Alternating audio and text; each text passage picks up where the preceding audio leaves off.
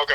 Hello, everyone, and welcome to the latest episode of the You Should Run podcast. I'm Tony Heil, council member in Bridgeport, Pennsylvania, which is in the Philadelphia area. But I am originally from Western Pennsylvania, which borders Ohio. And as much as I'm a Steelers fan and don't like the Browns or the Bengals, I am excited for some great people who are running for office in Ohio, including my guest today, Phil Robinson.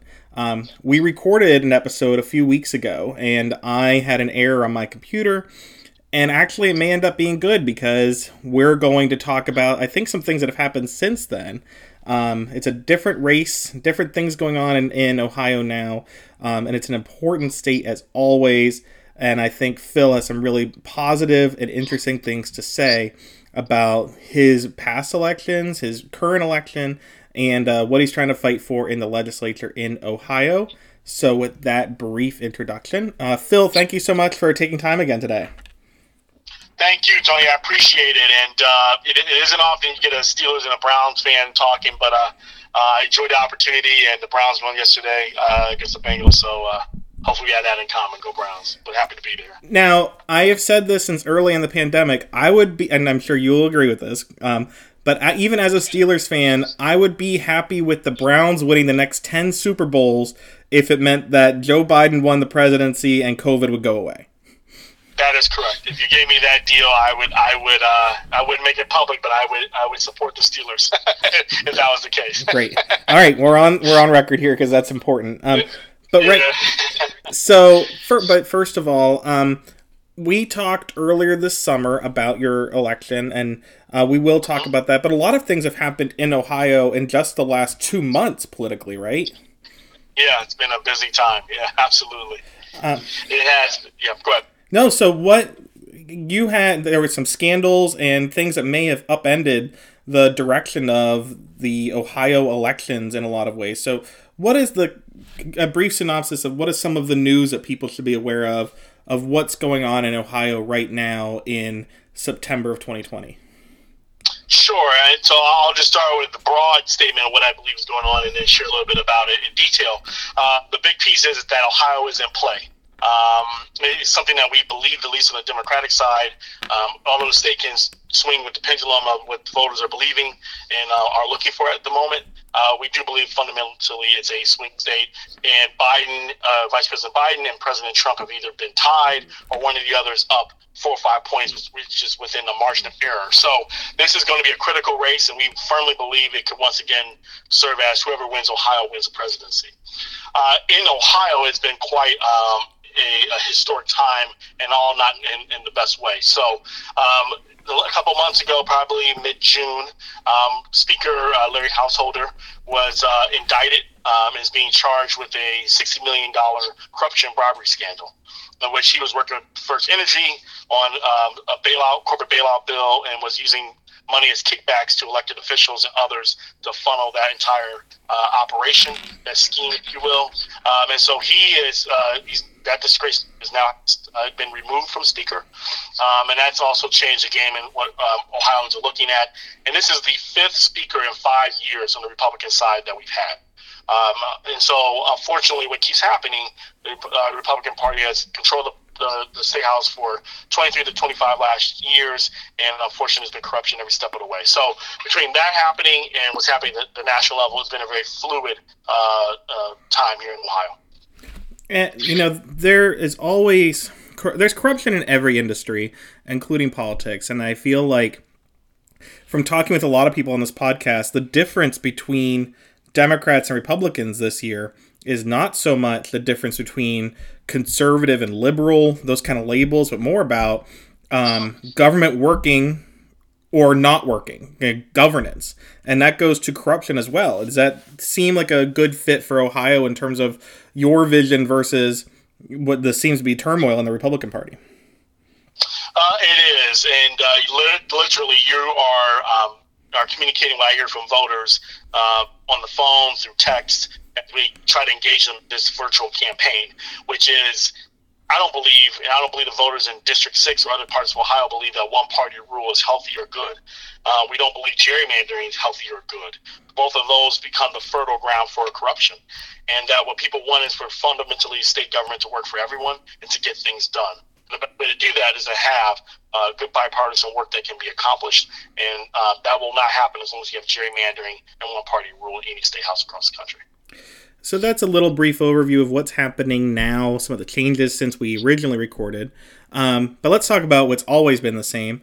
And tell me briefly when and why you got invested in politics and invested enough to run for office. Sure. So for me, the journey of getting to elected office is a brief story. And so back when I was a corporate executive, a marketing executive, I started tutoring a young man, Antoine Collins, 7th grade, 5th grade reading level. And I started tutoring once a week with him. And over time, we built a really powerful bond. The first couple of times we did it, he didn't really want to talk to me, and I wasn't sure how do you tutor. But as we discussed further and further, I found out some of the challenges he was facing, and just always had in the back of my mind, I want to pay it forward. And so at the end, he gave me two things. He gave me a plant and a note, and he misspelled the word teacher. So that sent me on a journey to figure out how could I give back and do more to pay forward for where I am in life. And so that's led me to quit my corporate career and start working in education and nonprofit sector, running large nonprofits. And now I am running for office because I fundamentally believe that our state government should work for everyone. And I believe that the only way it's going to happen is everyone has to get involved some way. And I hope me running is encouraging other people to run and get involved in the political process. And as a father and a husband with 2 young children, I know how hard it is to balance work and family and all the challenges, and I want to make sure that people know there's a state government working for them and looking out for them. And I've thought of that story since I first looked into you. How, as a person on the campaign trail, how often do you tell that story? And I mean that in terms of, does it, when you tell that kind of really powerful, special story, does it kind of serve as a talisman, like something that is just a big part of you as a constant reminder because of the way you bring it up a lot in campaigning? So, it's a little bit challenging now because of the virtual environment, but we, especially in 2018 when I ran and we flipped this seat, and even now when I get a chance to with the audience on Zoom meetings, which I think we're all living in that world right now, or conference call, right. I do share that story. And usually what happens, people kind of gasp when they hear about the word teacher being misspelled, and then I get a lot of compliments of, hey, you didn't have to do that. You could have just continued to do what you're doing in the corporate sector. Not that that's bad, but you decided to put that on hold to try to find other ways to get back. And I hope the story, one, illustrates that could be any of us in that situation. On either side of that table, it can either be Antoine, who needs more support, or the person on the other side being me in that instance, who needs to figure out how can I step up to help more. And I hope it's going to inspire people to get involved more in the public sector and the nonprofit sector, because we need great minds in that space as well to continue that work that's needed across the country. And so as a result of that, education has become I would say it's your top 1 or 2 priority, right? It is. It's my number 1 priority because of what it means to my sister and I, and the fact that I've seen firsthand the power of when you have people who are invested, when you have people who are helping, it can really help people unlock their potential and transform lives.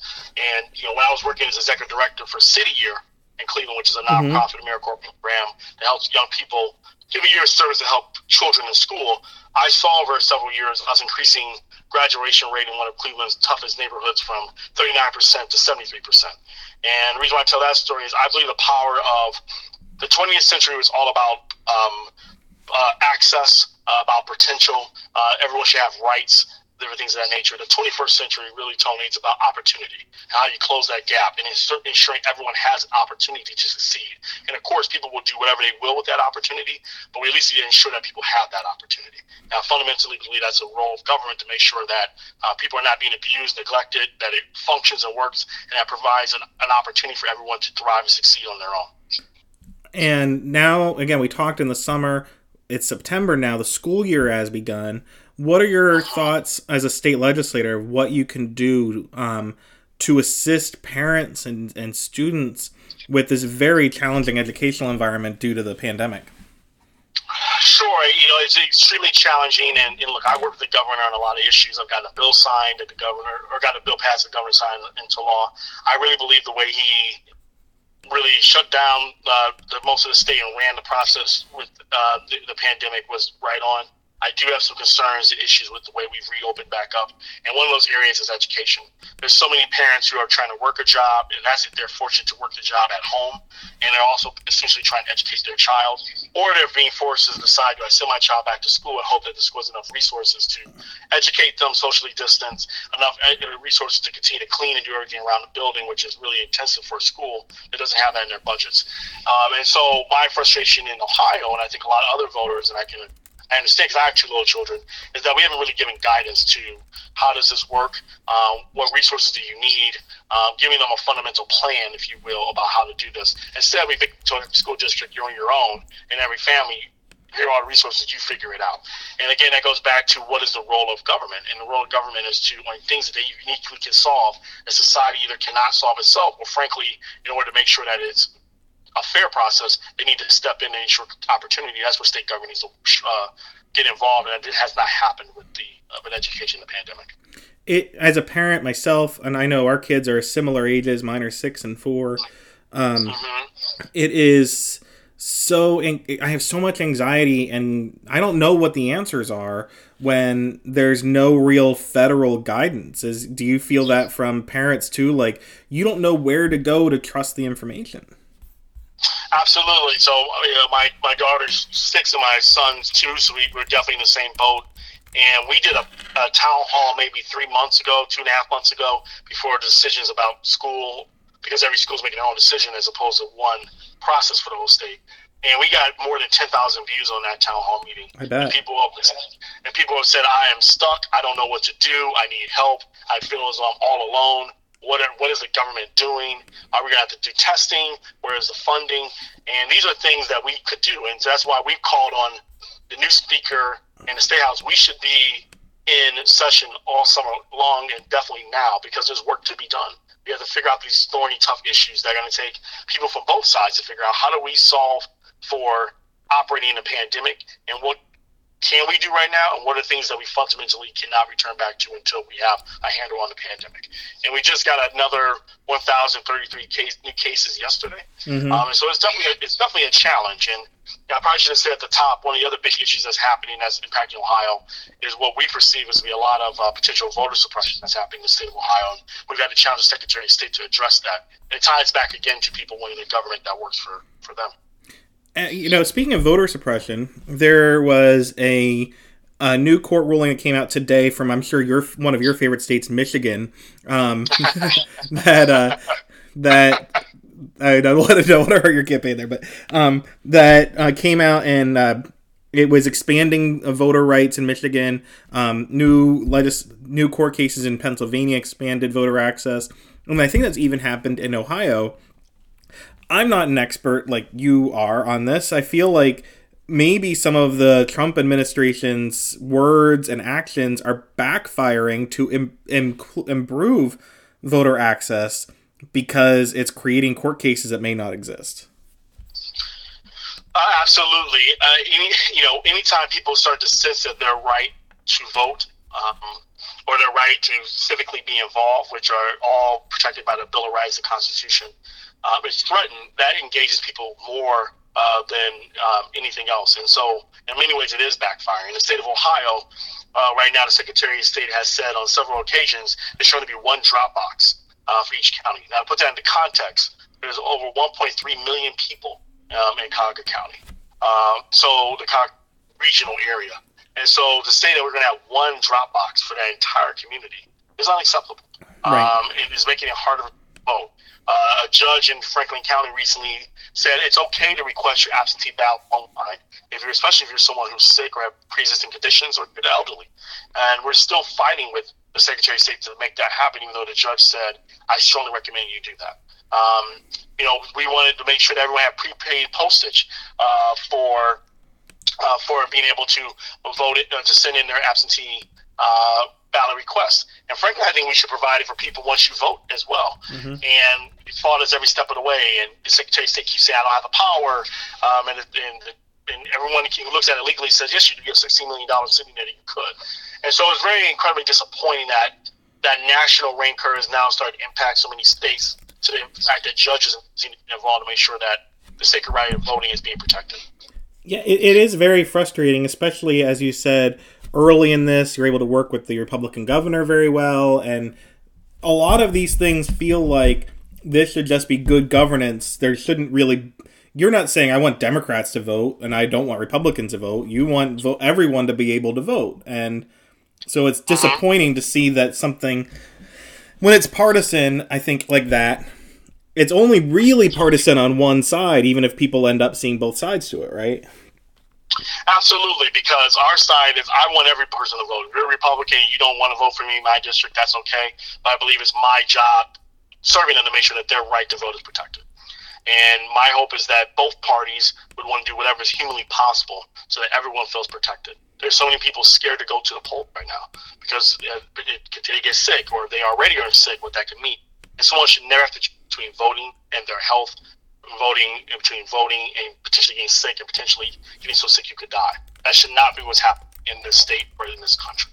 And we're going to fight like heck to make sure that that is not the case. And continue to push and fight for that because that's critically important. And I should know, as someone who represents a 50-50 quote-unquote purple district, every vote counts.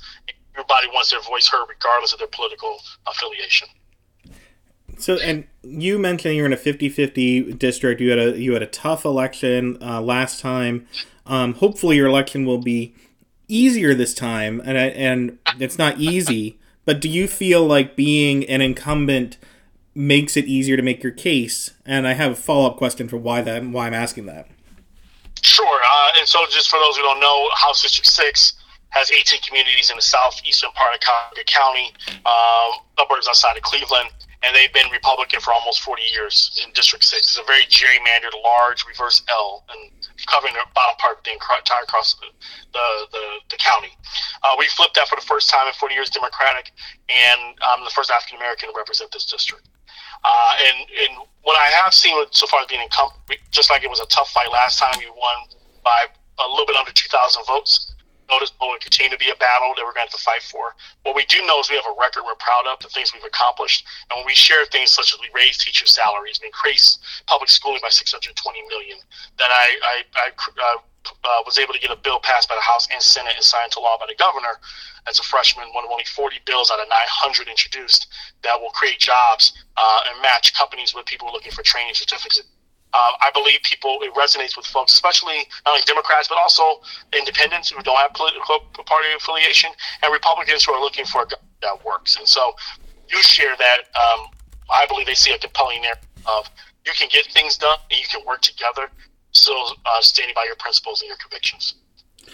And so the part that may be easier this time is I'm sure that the first time a Democrat like you runs and wins, you have a lot of very skeptical traditional Republicans who may or may not have voted for you. And now you can go back to those people and you have a record. Do you think you're able to persuade them in a different way than you could the first time? I do believe whenever I'm able to share how much we're able to get done, and they're seen in our advertising, we're phone banking, postcards, lid dropping, town hall meetings, when they see it, what I usually get from even Republicans is thank you for your service and thank you for leaning in.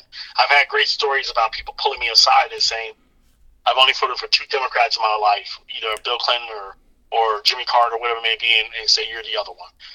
And so what that demonstrates is people are willing to work with somebody they believe is going to get things done. I always say you won't always agree with me. You may not even always think my stances on the issues are right. But what I will always guarantee I will do is serve with integrity, work on behalf of people, and I will shoot you straight on where I stand and what I'm going to try to do. And the reason I'm asking that is not to put any sort of idea about your campaign, because I don't know what it's like. Only you know in your campaign. But for someone who's thinking about running for office, it sounds scary, right? Like they haven't done it before, but if you're a Democrat, a progressive person, and you change your district for the first time, you have a chance to change that district for the long term, don't you? You do, and things I would say about that on so far as the district and how it evolves. There are some communities, such as Chagrin Falls and others, who people have always assumed would vote Republican, who voted for me overall in 2018. And if I drive through there now, you see my signs, you see a lot of Biden signs. That was not the case 2 years ago. Mm-hmm. And it's because we're providing. I firmly believe a lot of people are concerned about the direction this country is going in, and their state is going in, since the majority of state houses are controlled by and one party ruled by Republicans. But they need someone to come by and make a case for why an alternative is better. And the only way that happens is you have to show up and make your case. And when you do, you can see that manifestation when you drive around. You see a district that may have been Republican before, show that it's either 50-50 or maybe even leaning Democratic. And what I would tell young people who are running, if you want to run, go for it. Don't think about it. Don't hesitate. I ran 2018 against an opponent that had dark money behind him. $750,000 I was running against when you add it all up. And they put out some ads that even would have made my mom or my grandma not want to vote for me. And I didn't have all the money I needed. Majority of the entities, unions, and others were backing my opponent. If you were to look now, after having that record, we have over 40 unions and other other bipartisan organizations who are supporting us, many elected officials. And so I would tell people, if you believe in your heart, you can serve your community, and you're willing to put in the work. It is daunting. It is hard work. It can feel anxious and scary sometimes, but go for it, because we need great young people at the table. We need a diverse group of people at the table. We need new voices to help us think through how do we lead and govern in these new times in the years ahead. And, you mentioned this when we first spoke, and it does add on right here. You, as an elected official, someone who's run, you've built up credibility, so now you can help others in a way you couldn't before, right? Now you are a mentor to others who have been running, are running, or may be considering running in Ohio. It's funny, Tony, when you run, the last thing you think is that anyone going to really ask you about what you did. But I firmly believe one of the things that we have to do as Democrats and progressive Democrats is think about how do you build a bench and how do you build a bridge to the next generation of leaders who we don't need to find they're ready, they're there, but they need to support resources in order to make it happen. And so I'm proud that on off-year, quote-unquote, off-year elections, I was able to campaign and endorse several candidates, including two who were the first African-Americans in their particular communities to become city council members. I backed certain mayoral candidates that I believe were going to work on behalf of folks. And now a person who played a really big role in helping me get elected when I was running for the House in 2018 is himself is running to be our state senator for our entire district here, which includes my House district and two others. And so what it shows is if you can build a bench, if you can show people it's possible, it's amazing what can happen. It's almost like a snowball effect, if you will, where people get involved, they get active, they get people elected, and then they say, hey, I want to make a difference too. And that's really how it should work. I just yesterday spoke with Elizabeth Beck. She's running for office in Texas, and that podcast is coming up too here soon. And I feel, after I've been involved in politics for almost 20 years, and I feel old saying that, but you just started. Yeah, I know. But I feel like the Democrats running today, especially in places that are considered challenging environments like Ohio suburbs, Texas, they used to just kind of run as themselves, saying, I don't want anyone to know I'm a Democrat, I'm doing this myself, vote for Phil, vote for Elizabeth, but we'll pretend I don't know anyone else. And it feels like much more of a team sport now than before. Does it feel like you have the team energy in a very positive way this time that maybe was lacking even a few years ago? Sure. Yes. The short answer is yes. I hope so. Look, yeah, absolutely. There's two sides to that point, of course. Unfortunately, what we found, and I'm sure Elizabeth probably talked about this on her podcast when we did our research in 2018, is that unfortunately it was so polarized that people, if they just heard you begin to say the word Democrat, they didn't want to hear from you. Mm-hmm. But if they got a chance just to hear from you, and they would say, that all makes sense. Yeah. Mm-hmm. So now I have your vote. And they would say, yeah. And so the beauty of being an incumbent and running, you don't necessarily have to do all that. You can say, look, I'm a Democrat. If Republicans want to make a big deal talking about that all the time, sure, I'm not going to hide it. But I'm a Democrat. Let me show you what I've done. Let me show you every endorsement that I've received. These are all really important things. And I do believe part of what can help fix that, which leads into one of our goals, is to break the supermajority. I firmly believe when you can break a supermajority in the state house, it makes it easier for people as a collective to run in whatever political persuasion they are. Right. When you're not, it makes it really hard. You're almost on your own in a lot of ways. And so we're 2 seats away from breaking supermajority. And so if we hold every seat, including mine, we flip 6 and 18. If we hold those 6 and we flip just 2 more, we break the supermajority. If we do that, which we feel really good that we have a great shot at, all of a sudden now as Republicans and Democrats are battling at the state house, which in itself tells all Ohioans this is a divided government, but it's a government that's now working again, which therefore makes it easier for progressive candidates to run as a Democrat because they know there's someone there that has their back. And that's what we're working to do. And speaking of breaking the supermajority and the direction of both parties, again, I've spoken with people from Utah and from Kansas and a lot of other states who are in office now, like yourself. And it seems like there are 2 kinds of Republicans right now in office. There are the traditional business Republicans that probably would have dominated your seat before, your district. And then there are the conspiracy alternate reality Republicans.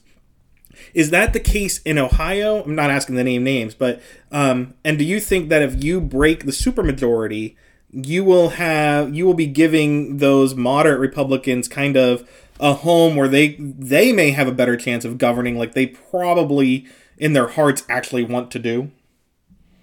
You know, it's funny you mentioned that.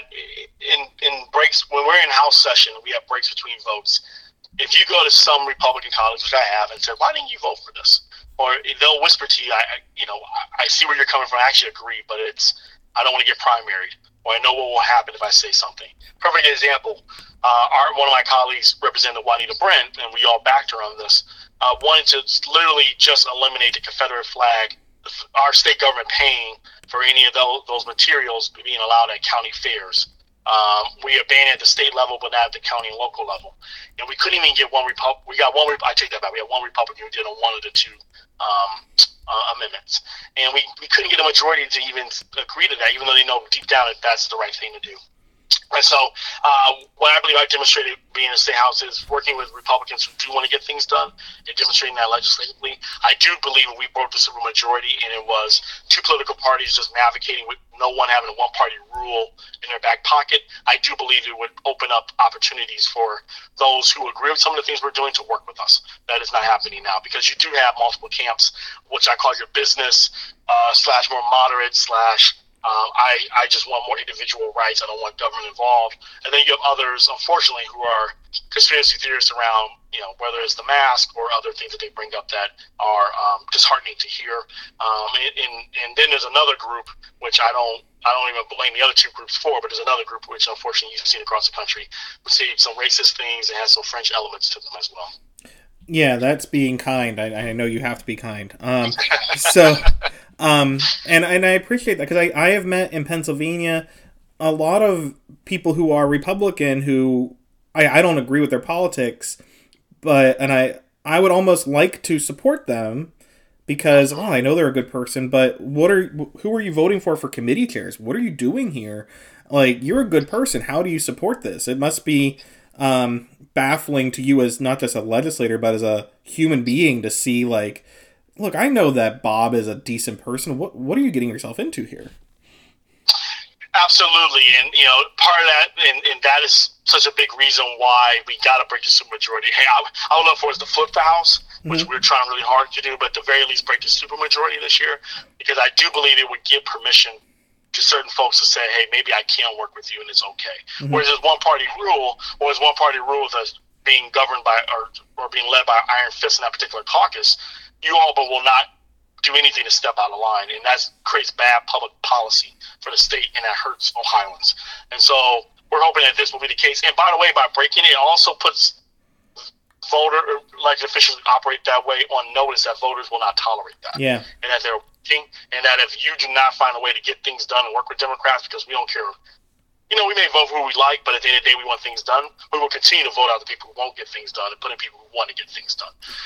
And so we hope that that's also a message that can be sent to the voters, because at the end of the day, the 2 things that unfortunately drive many politicians are how much money they can raise, but also more importantly, when voters call to say, I don't like an issue, or they vote you out, that sends a very powerful message.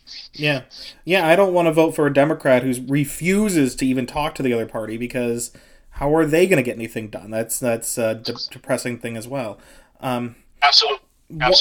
And one other thing you mentioned is that you are seeing more Joe Biden signs up, like a different percentage between the two campaigns.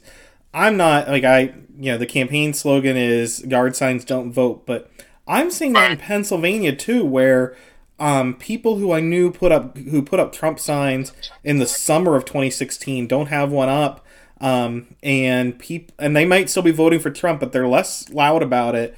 And there are a lot of people putting up Biden signs.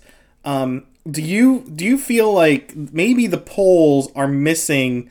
They're saying it's close in Ohio too, but there seems to be a bigger enthusiasm difference this time than maybe people are recognizing.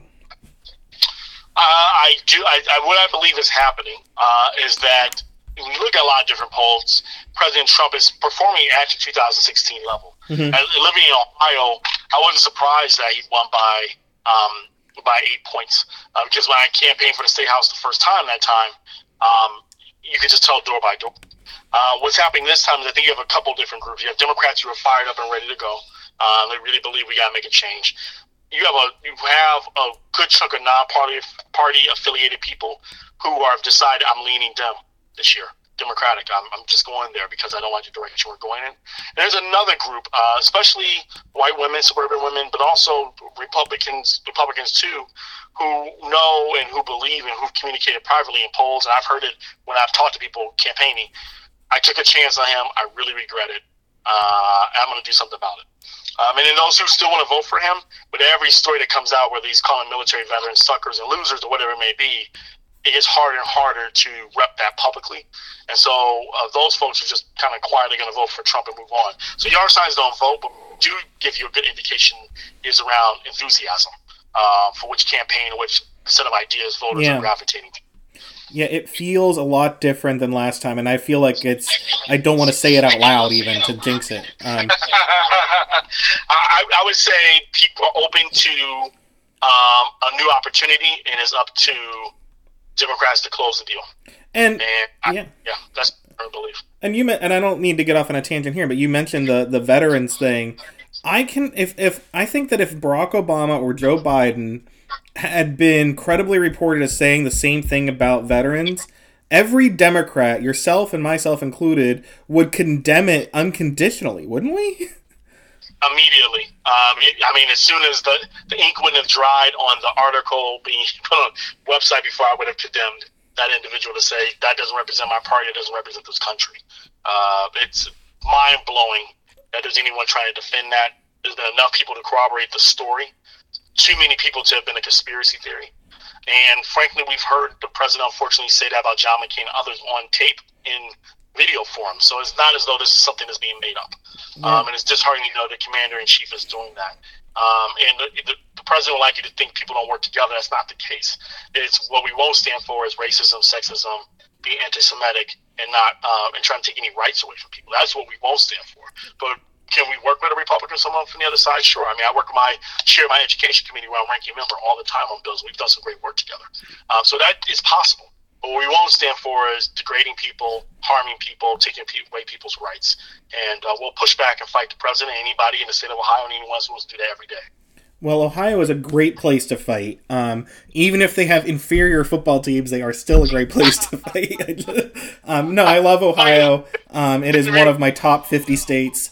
And I'm very excited about seeing what you're able to do. It really is hopeful. I feel discouraged and anxiety driven all the time. And then I talk to people like you and I feel a little bit better. If people want to learn more about you, if they want to follow your campaign, what's the best way that they can do that?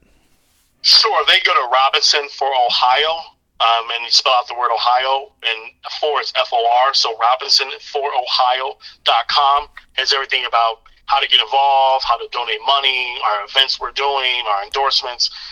If you want to follow us on social media, whether it's Facebook, Twitter, or Instagram, we're at Robinson for Ohio, but instead it's OH. So it's Robinson, FOR, OH. And those are great ways to get involved with us. track what's going on in the campaign.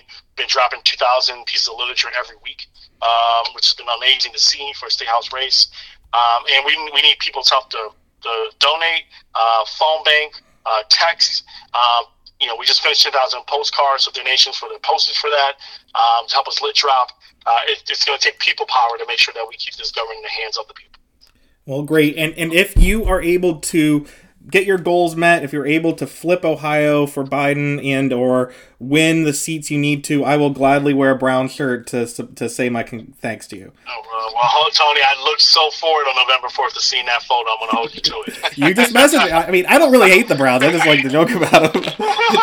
It's the Cowboys I don't like. They're the only ones I really don't like. Okay, we might be able to find some common ground there. Well, good. Well, I really encourage everyone, if you can, to follow Phil. He is doing really positive work, and that's what we need in politics. You can hear from him. We've talked for a half hour, and I haven't heard any negativity, and that's what we want in this country. So thank you so much, Phil. Best of luck in Ohio. Thank you, Tony. Thanks to your listeners, and make sure everyone gets out there and has a plan to vote and go vote.